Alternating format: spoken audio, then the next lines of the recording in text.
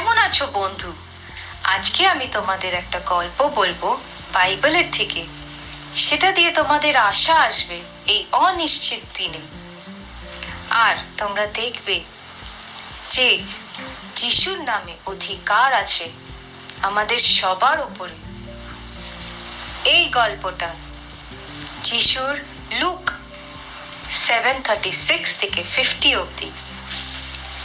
এই গল্পটা যে যিশু আমাদের সবাইকে ক্ষমা করে। একদিন ফারিসিরা যিশুকে খাবার খেতে ডাকলেন। তখন যিশু ওদের ঘরে গেল। এই কথাটা একটা পাপী স্ত্রী শুনল সেই নগরে। তারপরে সে ফারিসিদের ঘরে পৌঁছালো একটা দামি সুগন্ধি নিয়ে। দাঁড়িয়ে যিশুর পায়ের কাছে কাঁদতে লাগলো। আর তারপরে ওই চোখের জল দিয়ে যিশুর পাটা ধুলো। তারপরে নিজের চুল দিয়ে যিশুর পাটা শুকনো করলো আর নিজের স্নেহ দিয়ে। আর তারপরে যিশুর পাটাকে ওই সুগন্ধি দিয়ে ঘষলো। আর ফারিসিরা ভাবলো যে যিশু একটা নাবী হয়ে এই স্ত্রীটা কি করে ছুলো। এই স্ত্রীটা তো পাপী স্ত্রী। তখন যিশু বলতে লাগলো যে আমি কিছু বলতে চাই তোমায় ফারিসি। তখন ফারিসি বলল, বলো অধ্যাপক।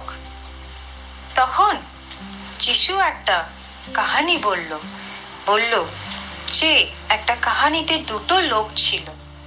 আর সেইটায় দুখানা লোককে ওদের ব্যাংকের লোক থেকে লোন নিয়েছে ওরা। আর ওই লোনটা ওরা চুকাতে পারছে না। একজন 500 খানা চাঁদির মুদ্রা নিয়েছে আর একজন 50 খানা চাঁদির মুদ্রা নিয়েছে। এবার ওই পয়সাটা ওরা আর ফেরত দিতে পারছে না। তখন ওই ব্যাংকের লোকটা বলল যে আমি তোমাদের দুজনকে ক্ষমা করে দিলাম এই ঋণের থেকে।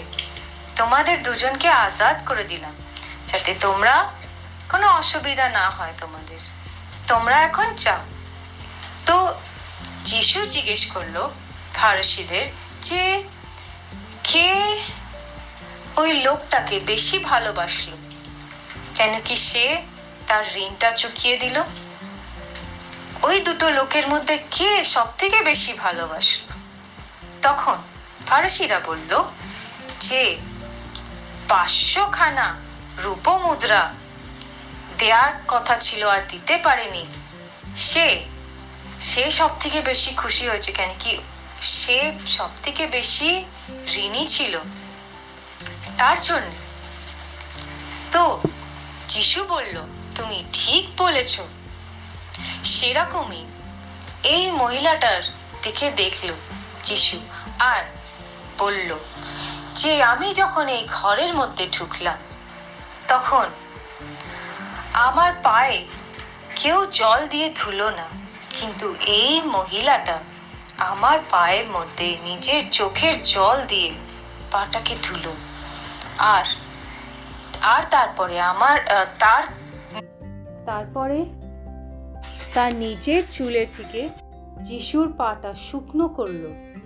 আমি এই ঘরে আসলাম, যিশু বলল, আর আমাকে কেউ অভিবাদন করলো না, কিন্তু এই স্ত্রী আমার পায়ে কুম্বানা দিল যখন থেকে আমি এসছি। তুমি আমায় সম্মান করলে না আমার মাথায় তেল দিয়ে, কিন্তু এই মহিলাটা আমার পায়ে সুন্দর সুগন্ধি তেল দিয়ে আমার পাটা ঘষলো। যিশু মহিলাটাকে বলল যে এই মহিলাটার পাপ অনেক ছিল কিন্তু ক্ষমা হয়ে গেছে। এইটা স্পষ্ট হয়ে গেল যে এই মহিলাটার প্রেম অনেক মহান। যেই লোকেরা ক্ষমা একটু পায়, তারা প্রেমও একটুই করে। বলল স্ত্রীকে যে তোমার পাপ ক্ষমা হলো। ওইখানে বসে লোকেরা বলল যে এই লোকটা কেমন যে সে পাপও ক্ষমা করে। যিশু বললেন, তোমার বিশ্বাসের কারণে তুমি তোমার পাপের থেকে বেঁচে গেছো, শান্তিতে যাও। এই গল্পের থেকে কি শিখলে? পরমেশ্বর যিশুর ব্যাপারে আর লোকেদের ব্যাপারে কি শিখলে এই গল্পের থেকে? এই গল্পটা কি তোমাকে কিছু বলছে?